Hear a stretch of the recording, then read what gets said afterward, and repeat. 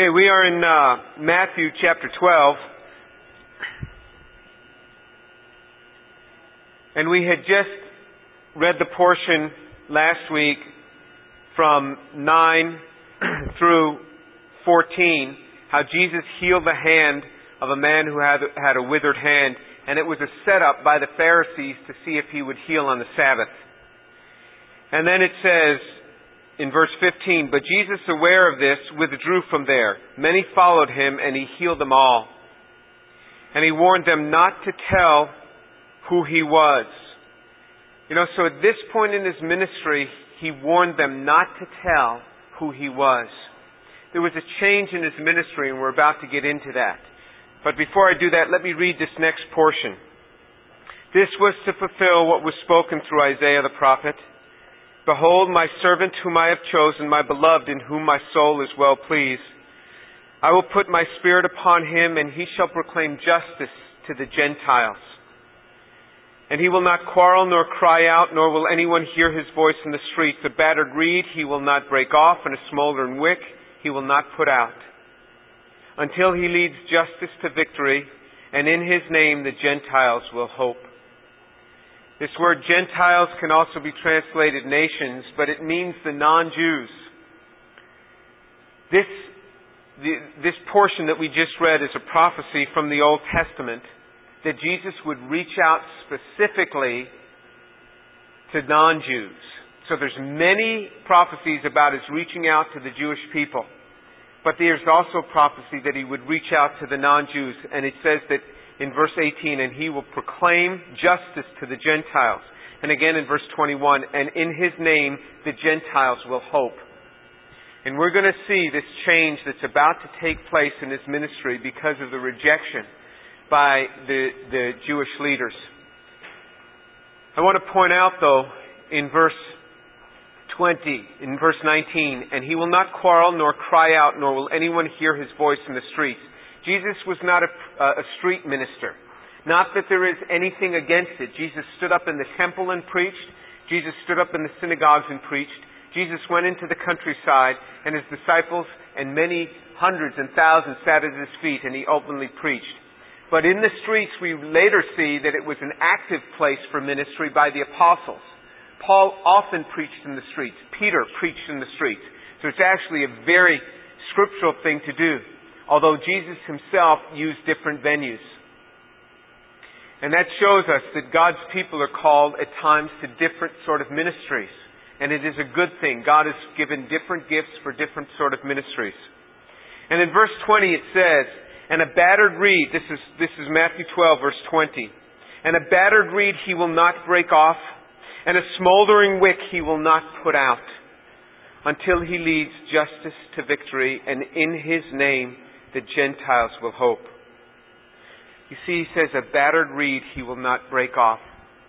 Have you ever come to the point that you felt like you couldn't go on? Like you were hurting so much inside? And Jesus said, a battered reed he will not break off, and a smoldering wick he will not put out. If there's any life in you, any glimmering hope of the Spirit, Jesus is not going to put that thing out, but he's going to try to fan it into a flame. If you're a broken reed, he will not try to break you. He is not coming to judge you. He is coming to reach out to you and to touch you. Do you feel so overcome? Jesus is there to reach out to you. If you feel battered and broken, if you feel like you've gone too far from the Lord, or that his love has never been demonstrated to you in a long time, just remember, he has not come to destroy you. He has come to love you and to draw you back in. His love is very real. And this is what he comes to do. Jesus, it says, did not come to condemn the world. He didn't come to condemn it. And he says, a battered reed he will not break off, and a smoldering wick he will not put out. Jesus has come to reach out to you. Until he leads justice to victory, Jesus will have a victory in your life. If you will only allow him, he will bring your life to victory because he wants a good life for you. And in his name the Gentiles will hope. This was a foreign concept to Israel in this day. Very little appreciation for these prophecies. But Jesus came to reach out to the Gentiles, and though He Himself had a limited ministry to the Gentiles, He Himself spent the vast majority of His ministry time in ministering to the Jews. He raised up apostles that went out and preached to the Gentiles, and He raised up Paul, who He said would be His apostle to the Gentiles. And that ministry of Paul's was far more active and became far more long-lasting than the ministry to the Jews. And now we're going to read down in verse 22, and I'm going to title this portion, Jesus versus the Pharisees. You're going to see the Pharisees knock head-on with Jesus, and you're going to see the result of this.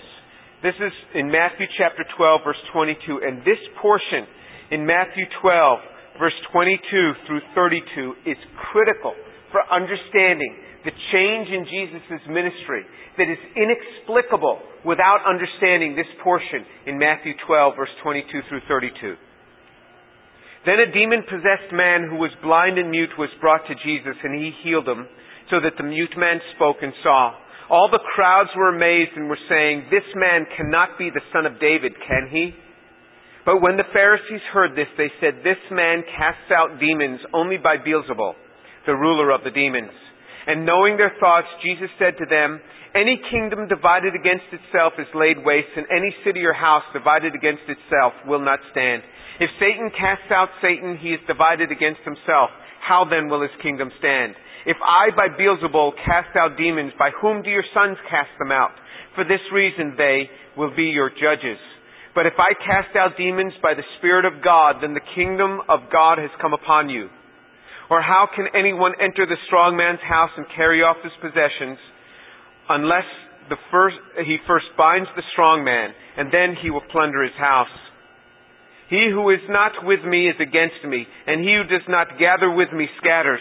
Therefore I say to you, any sin and blasphemy shall be forgiven people, but blasphemy against the Spirit shall not be forgiven. Whoever speaks a word against the Son of Man, it will be forgiven him. But whoever speaks against the Holy Spirit, it shall not be forgiven him, neither in this age nor the age to come. This is the unpardonable sin, and we're about to cover this and understand this, and understand the change that occurred in Jesus' ministry. Let me reiterate and go into more detail some things that I've mentioned in the past as we've looked through this book. There was the Mishnaic law. These were laws that were written by the Jews themselves, by the Pharisees. There were 613 commandments given by Moses, 613 given by God. Around these were written hundreds and sometimes thousands around each one of these 613, so that the Jews would be sure not to violate the 613. So for example, around the Sabbath day, it says that you shouldn't work on the Sabbath day. Now we are freed from that. Believers are no longer under that. In fact, we are no longer under any one of the 613 commandments. You say, what about the 10 commandments? We're not under them. Now, the only reason we're under 9 of the 10 is because that they were mentioned in the New Testament. And when they're embodied in the New Testament, then we are under them. And so we observe those commandments that are in the New Testament. Jesus freed us from the 613 in the Old Testament. You say, well, the 10 commandments we should observe, the others we don't have to. There was never such a distinction in the Old Testament. Never. If you want to obey, if you want to put yourself under the 10 commandments, you have to put yourself under the 613. You can't pick and choose. And in fact, there are many such laws that would make your life and my life very difficult. For example, a man is not allowed to sit in a seat where a woman has sat who has been in her menstrual cycle, according to one of the 613 commandments. Now, did you find out who sat in the seats before you sat down? You may be violating something if you want to be under the 613 commandments. So it's a tough thing to live under. It really is. You don't want to have to live under it, and thank God that you've been delivered from it. You will meet Christians who will say to you, you really shouldn't eat pork. Well, if you don't want to eat pork for health reasons, that's fine. But there is no such commandment that you cannot eat pork, because we've been delivered from that. And the New Testament, in fact, says you're free to eat. Now you can use some common sense and discretion to balance your diet, to do things. But you can eat whatever you want to eat now. To put it under something that it's, if you look at somebody, oh, he doesn't eat pork, he's really spiritual. There's no spirituality in this. He's really legalistic and under the law. Don't put yourself under that. And you will meet Christians as you go through life that will say, you got to do this, you got to do that. If it's, say, show me in the New Testament. If it's in the Old Testament, remember, Jesus fulfilled the law. If they want to be under the dietary restrictions, they got to be under them all. Paul said, if you want to live under the law, if you violate one of them, you're guilty of all of them. You have to observe all of them. The only one that is not embodied of the Ten Commandments in the New Testament is the law concerning the Sabbath day. We're no longer under that law. There is great wisdom in maybe taking a day off each week, but we're no longer under such a commandment. And in fact, Jesus says that He gives us the ability as believers to enter into His rest. But there were Mishnaic laws, so they had over 1,000 laws around the Sabbath day of things that they couldn't do. And so, for example, another law in the Old Testament was you shouldn't boil a kid in its mother's milk. It's very specific. You shouldn't milk a goat and then kill the baby goat and boil him in that specific milk. Because of that, the Jews to this day, the Orthodox Jews, will not keep milk and meat in the same refrigerator, lest one molecule of milk touch a molecule of meat, and perchance that it happened to be from the mother, and the kid of that mother is in that refrigerator too. I mean, it just astronomical odds against that. And because of that, if you go to Israel to this day, you have coffee in a restaurant that is serving meat. You cannot get milk for your coffee. You cannot. I was in Israel last year, and I had a cup of coffee, and I asked for milk, and they said, no. We don't serve milk. I mean, it's this big faux pas that I should just ask for milk, in this restaurant. They live under that to this day. There was never such a commandment. That's the Mishnaic law. There were thousands of Mishnaic laws. Jesus never observed the Mishnaic laws, and that's what bothered the Pharisees. They thought any good prophet, any good spiritual man would certainly obey the laws that they had written.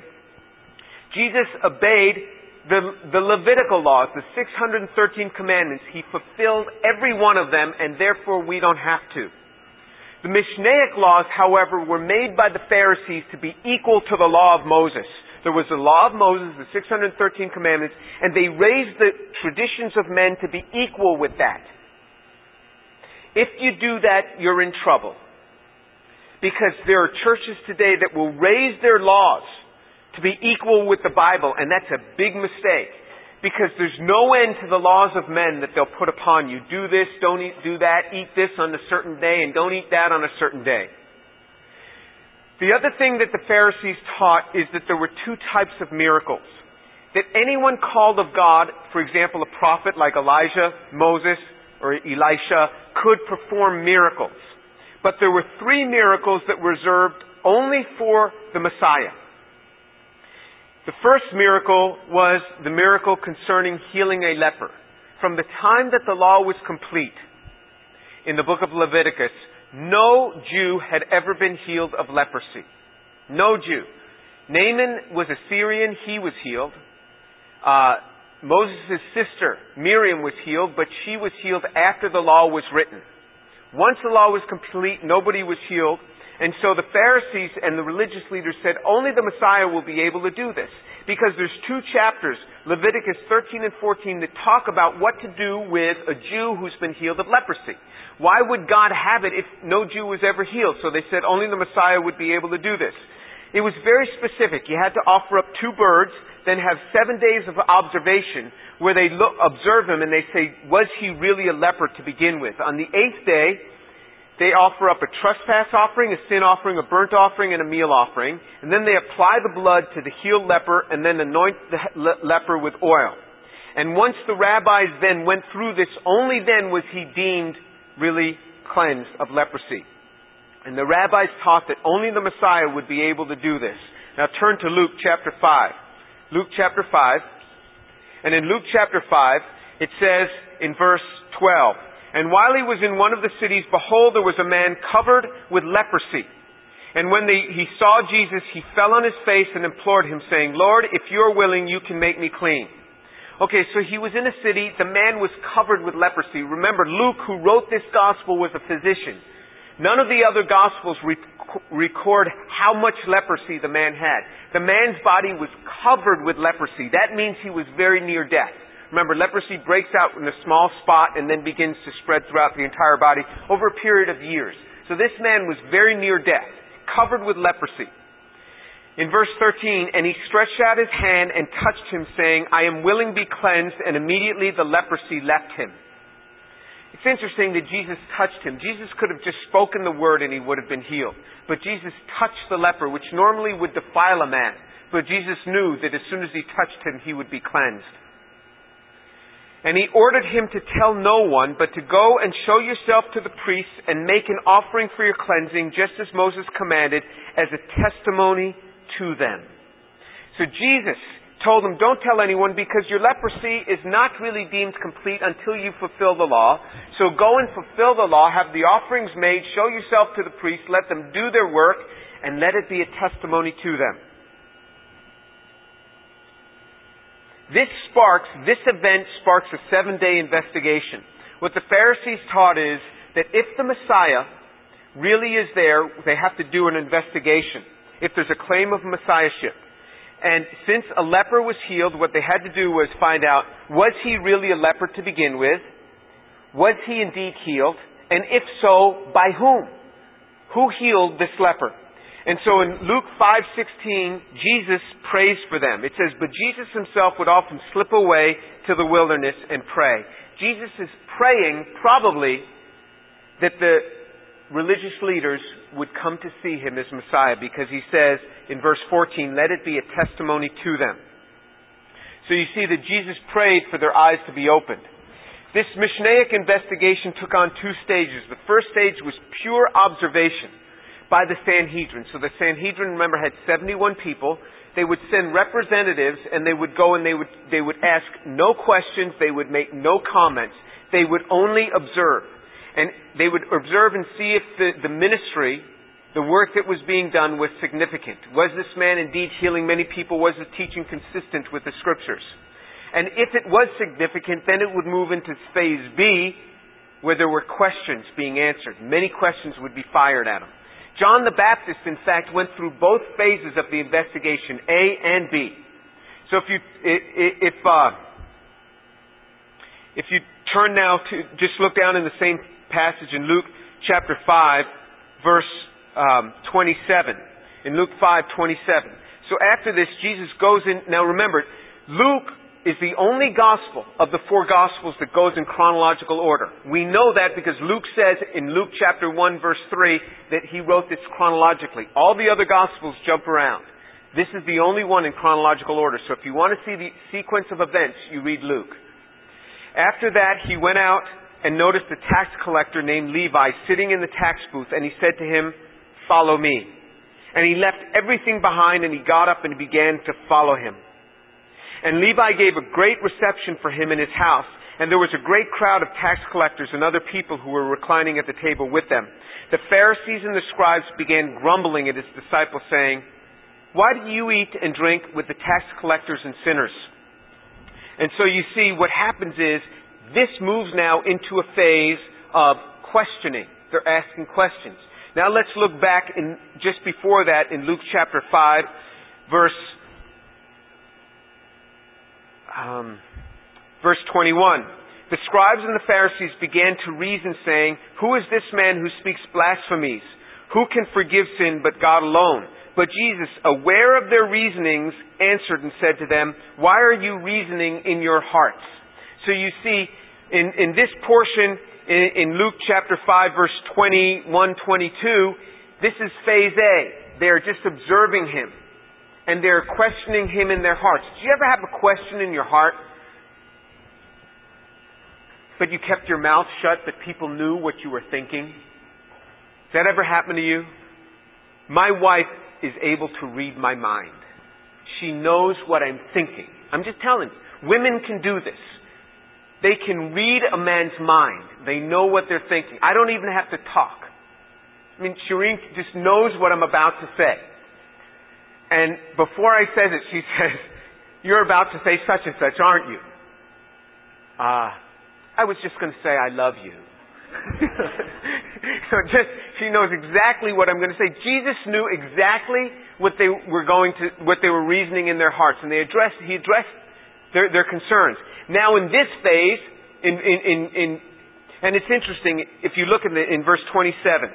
And one day in verse 17. Right after he heals this leper in verse 17, and one day he was teaching, and there were some Pharisees and teachers of the law sitting there who had come from every village of Galilee and Judea and from Jerusalem.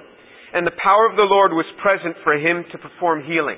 Remember what I told you, that the Sanhedrin would send a delegation? They sent their delegation. This is very strange for some man to be teaching and all the religious leaders come from Galilee, from Judea, from Jerusalem. This was the observation period. And Jesus went and he healed a man, and we discussed this healing last week, but he healed them knowing what they were thinking in their hearts. And now, in verse 27 onward, is investigation phase B. They start to question him. And so they start questioning him, and they ask him, "Hey, what's going on here?" And in verse 30, the Pharisees and the scribes began grumbling at his disciples, saying, "Why do you eat and drink with the tax collectors and sinners?"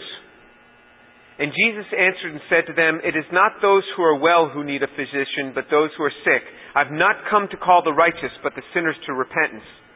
And they said to him, "The disciples of John often fast and offer prayers. The disciples of the Pharisees also do the same, but yours eat and drink." And Jesus said to them, "You cannot make the attendants of the bridegroom fast while the bridegroom is with them, can they? But the days will come when the bridegroom is taken away from them, and then they will fast." So you see, they begin to question them. The Pharisees fasted every Monday and every Thursday. And remember what I told you about fasting? When you're fasting, you want everyone else to fast. And that's why Jesus said when you're fasting, you wash your face and you keep your mouth shut about your fasting. You keep that between you and God. Alright? Fasting is a good thing. Jesus said when you fast, when you pray, when you give alms, assuming that we do fast. But the tendency is when we undergo fasting is we want everybody else to feel this pain with us. And so here the Pharisees say, "Hey, John the Baptist's disciples fast and we fast. How come your disciples don't fast?" And you remember what happens when you're fasting, you want other people to fast too. So the Pharisees and John the Baptist's disciples are there, I guess you could say, belly aching together about their fasting and being concerned about this sort of thing. And Jesus said, "Look, they don't have to fast now, but a time will come when I depart and then they'll fast." So once Jesus departs, and he's departed now, fasting now becomes optional. We don't have to fast. There are no prescribed days for our fasting, but it becomes optional. It is a good thing to fast, and it draws you closer to God. You start to feel weak in your spirit, start to feel withdrawn from God. Spend 3 days fasting and praying. Spend 3 days only drinking water, and I bet you your mind will start getting off the things of the world really quickly.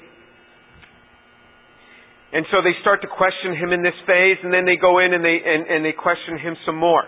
But basically what he sums up in Luke chapter 5, verse 30 onwards is A, the sick need healing, and since you don't view yourself as sick, you're not going to be healed. Secondly, that sacrifice is insufficient without mercy. And thirdly, he's not called the righteous but sinners. And you already view yourself as righteous, so you're not coming in. More questions begin to come in 33 onward, and they talk about this fasting issue and so on. In Luke chapter 6, there's more questions regarding the Mishnaic law and the Mosaic law. And it even begins to bump up upon the traditions of the fathers. And you can see this, that in chapter 6, verse 1 of Luke.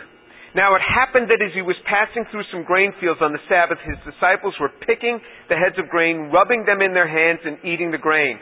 But some of the Pharisees said, 'Why do you do what is not lawful on the Sabbath?' And then Jesus begins to quote the scripture to them. Because there was no such law about picking up grain and just eating it. You weren't supposed to be doing work and threshing on those days, but no problem about eating it. And Jesus then goes and addresses this sort of thing. And then let's turn back to Matthew chapter 12, because now is the key event that's going to happen. They finished the investigation and they found him to be insufficient. And in Matthew chapter 12 verse 22, Jesus casts out a demon that had caused a demon-possessed man that was both blind and mute. And remember what we said? One of the things that only the Messiah would be able to do was cast out a demon from a man that was mute, that couldn't speak. Because the Jewish way of casting out demons was to speak to the man, get the name of the demon, then cast out the demon by name. Sometimes Jesus did that, like with the Gadarene demoniac. He said, "What is your name?" And he says, "My name is Legion, for we are many." And then he cast him out. Other times he didn't. Jews did practice exorcism, because Jesus there says, verse 27 of Matthew 12, "If I by Beelzebul cast out demons, by whom do your sons cast them out?" So in other words, he concedes that this is a normal practice for Jews to do. But they taught that only the Messiah would be able to heal a man who was a mute and also filled with a demon. And he cast him out. And instead of them acknowledging him, they said he's filled with devils, and that's why he did it. In fact, they said in verse 23, it says, "And all the crowds were amazed and were saying, 'The man cannot be the son of David, can he?'"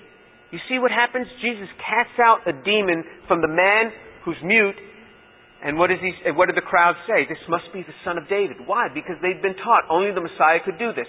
Well, the Pharisees, instead of conceding to what they themselves had taught, they said, well, in verse 24, "But when the Pharisees heard this, they said, 'This man casts out demons only by Beelzebul, the ruler of the demons.'" Beelzebul actually means Lord of the Flies. So they call him the head of the demons.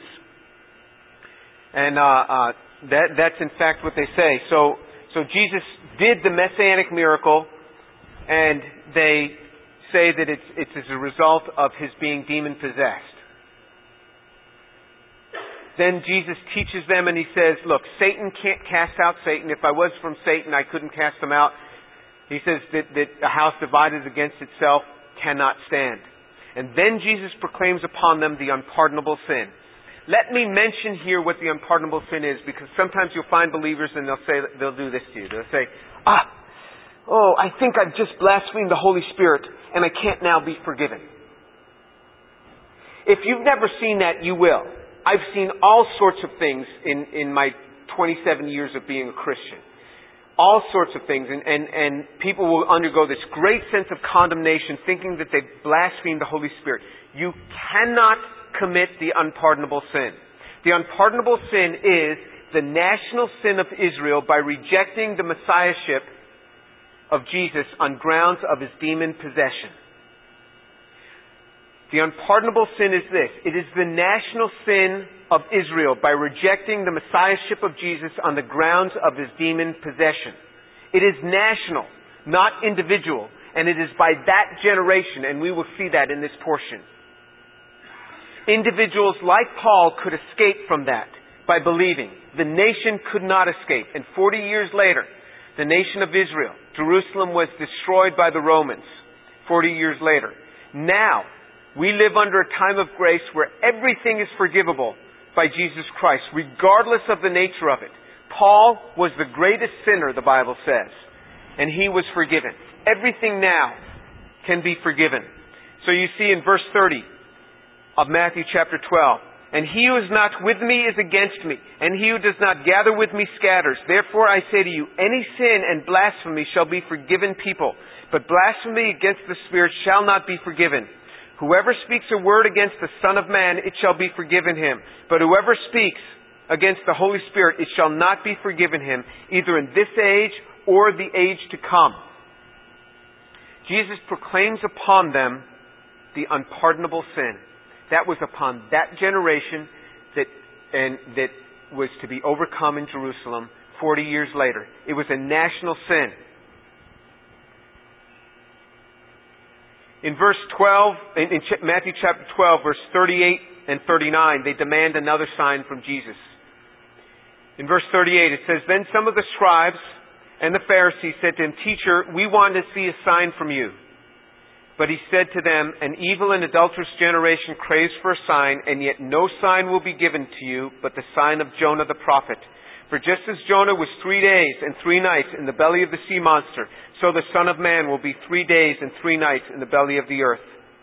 He says, the only sign you're going to get now, Israel, is this. No more signs for you. And this is why the whole ministry of Jesus changed. He says, the only signs you're going to get are this. You're going to get the sign of Jonah. The sign of Jonah is the resurrection from the dead. 3 days and 3 nights in the belly of the whale. This was given to them, and we'll see it in Lazarus.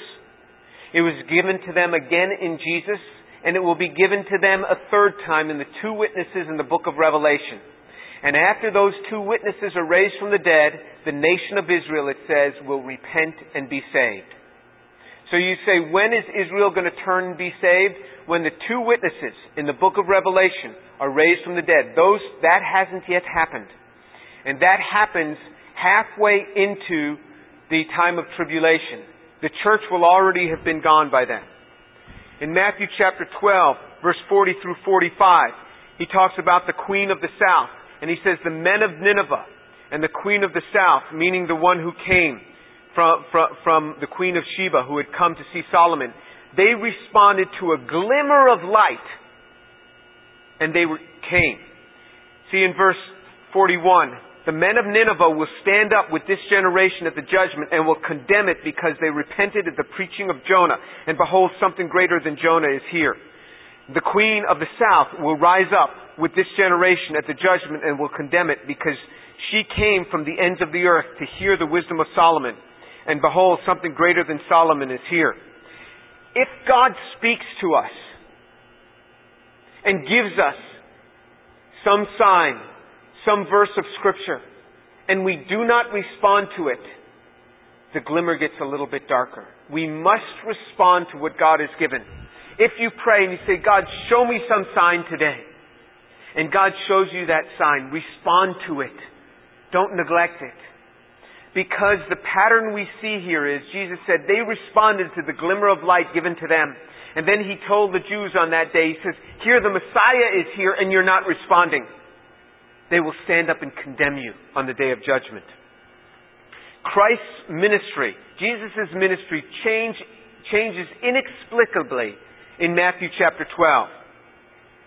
The signs previous to Matthew chapter 12 came upon people. The signs were for authenticating who He was. Now the signs change. Before, it was for the masses in response to personal needs He would heal them.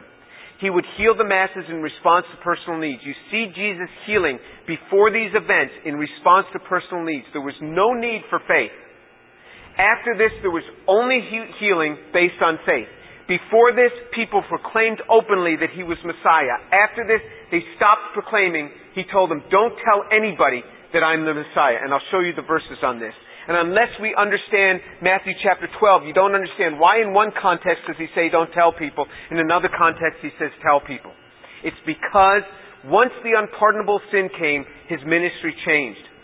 Before He said proclaim what great things God has done for you. Now He says tell nobody. He institutes a policy of silence.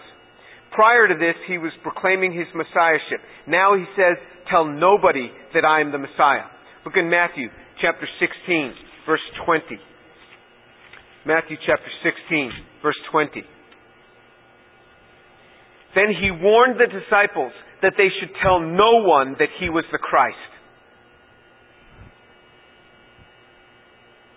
Before He taught clearly, like His Sermon on the Mount was taught clearly. It says the people heard this and they said, this guy teaches so wonderfully, very different than our scribes. If you read the Sermon on the Mount, that's not parables. He taught directly and clearly. Now after this, He only spoke in parables. Look in Matthew chapter 13. Right after He proclaims the unpardonable sin in Matthew chapter 12, He starts speaking in parables. He gives a parable in Matthew chapter 13, verses 1 through 9, and we'll cover the specifics of it later. But look in Matthew chapter 13, verse 10. And the disciples came and said to Him, why do you speak to them in parables? And Jesus said to them, To you it's been granted to know the mysteries of the kingdom of heaven, but to them it's not been granted.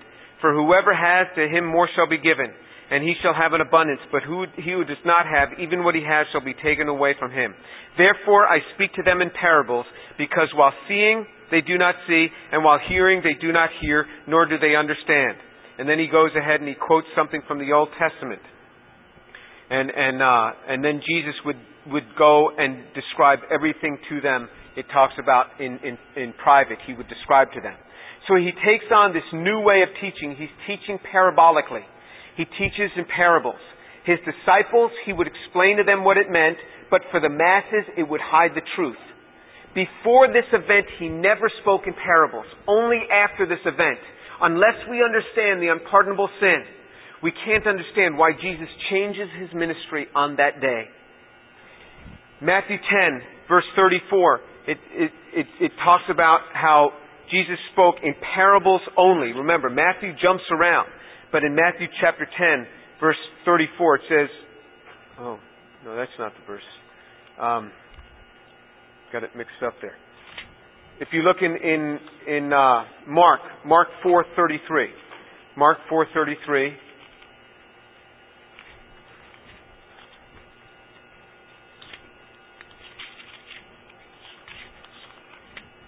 Mark 4:33 says, with many such parables he was speaking the word to them, so far as they were able to hear it.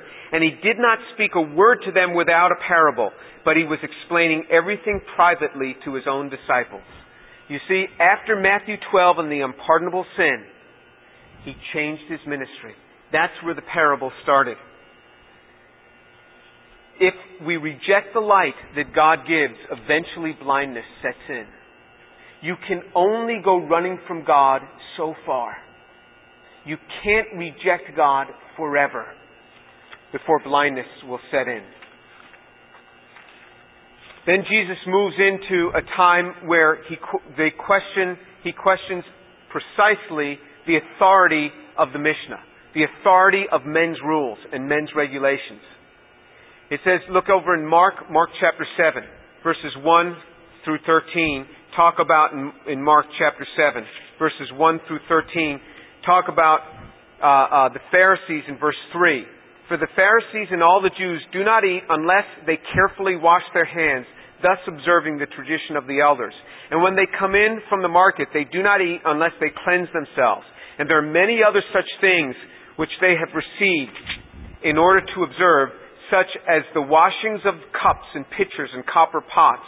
The Pharisees and the scribes asked him, why do your disciples not walk according to the tradition of the elders, but eat their bread with impure hands? And Jesus responds, rightly did Isaiah prophesy of you hypocrites, as it's written, the people honors me with their lips, but with their heart they're far away from me. In vain do they worship me, teaching as doctrines the precepts of men. Neglecting the commandment of God, you hold it to the traditions of men. I'm going to wrap up with this thought. Remember the difference between the traditions of men and the commandments of God. Smoking is not a sin, it is merely stupid. It is not a sin. Alright? There's nowhere in the Bible that it says smoking is sinful. And Christians will quote to you, well, the Bible says our bodies are the temple of the Holy Spirit.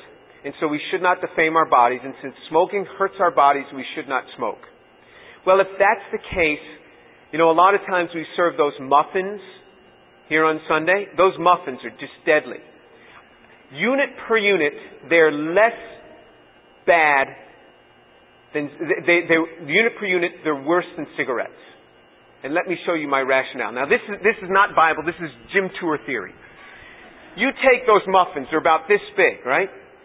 There are guys that smoke a pack of cigarettes a day for 40 years. And they're still alive after 40 years of smoking a pack a day. That's 20 cigarettes a day. If you eat 20 of those muffins a day, in 6 months you're going to be 300 pounds, and in 12 months you're dead.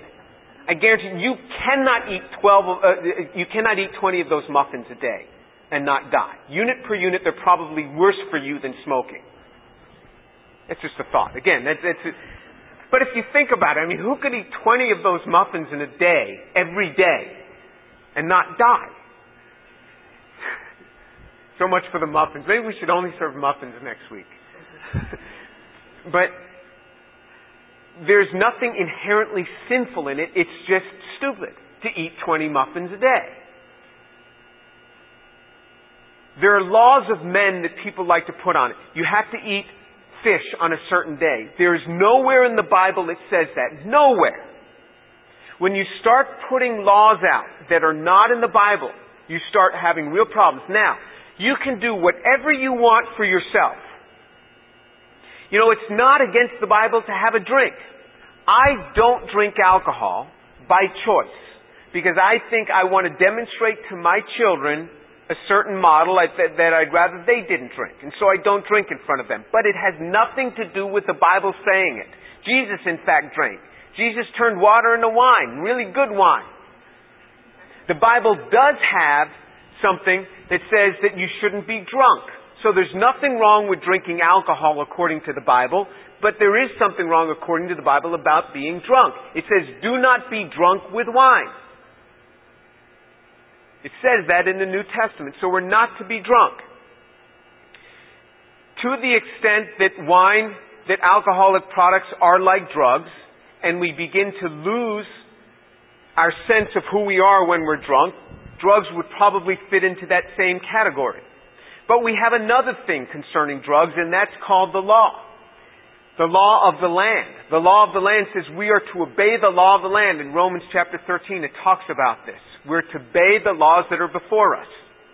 So there are certain laws that are there, the law of the land that we're to obey. The only time I see in Scripture where we're given in the Scripture the right to violate the law of the land, it's for three things. It's to preserve human life, it's to preach the gospel, and it's to accept the Lord. There are examples of this in the Scriptures. That when the law of the land was to take a life, those who preserved the life were blessed. When the law of the land was to not preach the gospel, they preached the gospel, and that was God's way. When the law of the land was to not get saved, they got saved anyway. Those are the only times I see in Scripture where we are allowed to disobey the law of the land. Jesus said, your traditions of men make the word of God no effect. Some of you will probably know people in certain denominations that have all these gazillion rules around them. And they don't know anymore what's the Bible and what's not. The New Testament has about 150 commandments, and they'll keep us quite busy. We don't need any others put upon us. And in fact, the Scriptures say, I put no more upon you. And then what happens? Men want to put this on us and that on us and this. You can do whatever you want for yourself, but you can't put it on others. Then it becomes legalism. So for example, playing cards. I mean, it used to be if you had a deck of cards in your home, you were immoral. You were a stinking sinner if you had a deck of cards in your home. And now, you can get a deck of cards with the name of the church on the back of it. What, has God changed? No, it was because that was a law of men. That was never a law of God. It used to be, even when I was a kid, you didn't go to the cinema. You know, the cinema was considered bad. You know, if you were a good person, you didn't go to the cinema. Like, you're looking at me like, what are you talking about? You didn't go to the movies. You didn't go to the movies. People who went to the movies were bad. Movies were bad. And church deemed movies bad. And so you didn't go to movies if you were a good Christian. And I wasn't a Christian, so I went to movies. Alright? But those were the laws of the land. And you can find other laws that'll be put upon you that have nothing to do with the Scriptures. Always go back to the Scriptures and you will do very well just dealing with the Scriptures. And Jesus said, your traditions of men have made the Word of God no effect. He says, your disciples, they said, don't wash their hands before they eat. You go to Israel, you go into any Orthodox restaurant. There's a thing there where you wash your hands before you eat.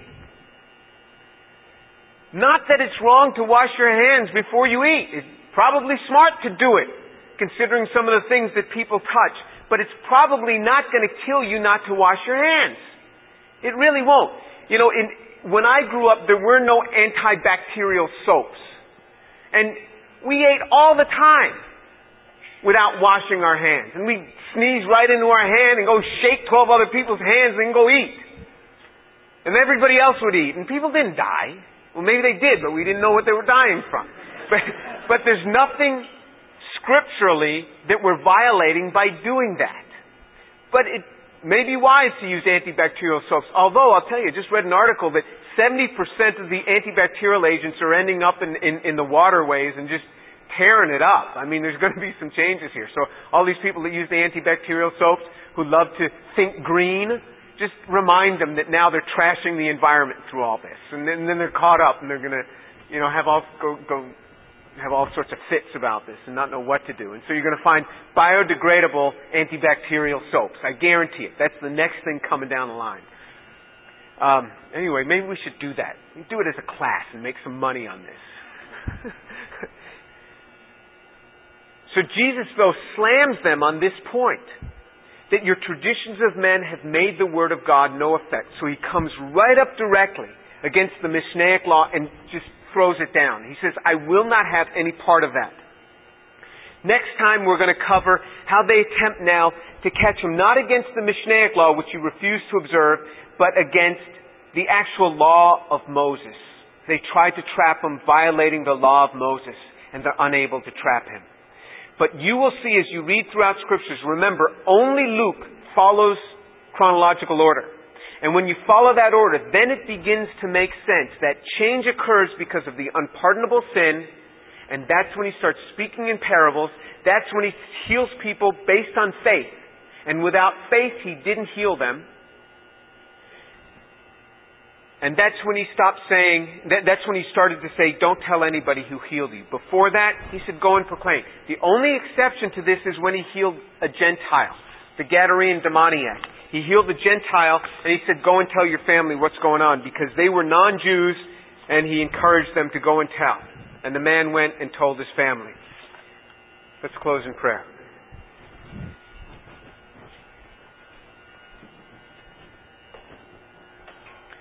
Father, I thank you for the truth of your word, for how freeing it is. Lord, I thank you because you came with a new command, with new commandments founded upon better promises. That you fulfill the entire Old Testament law, and we no longer have to live under it. Father, I pray that you take these young people and you let their lives be free in Christ, to follow him, to follow his ways. Father, I pray that they would learn and grow in the things of God. Father, I pray that you'd open their eyes to understand the Scriptures, and they would learn how wonderful it is and how freeing it is to follow Jesus.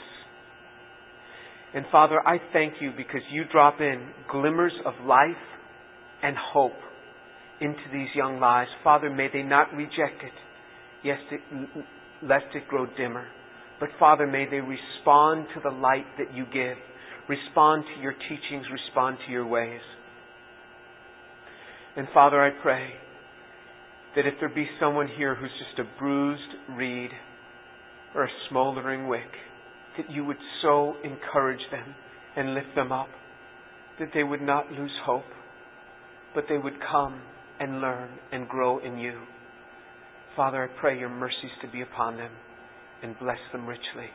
In the name of Jesus. Amen.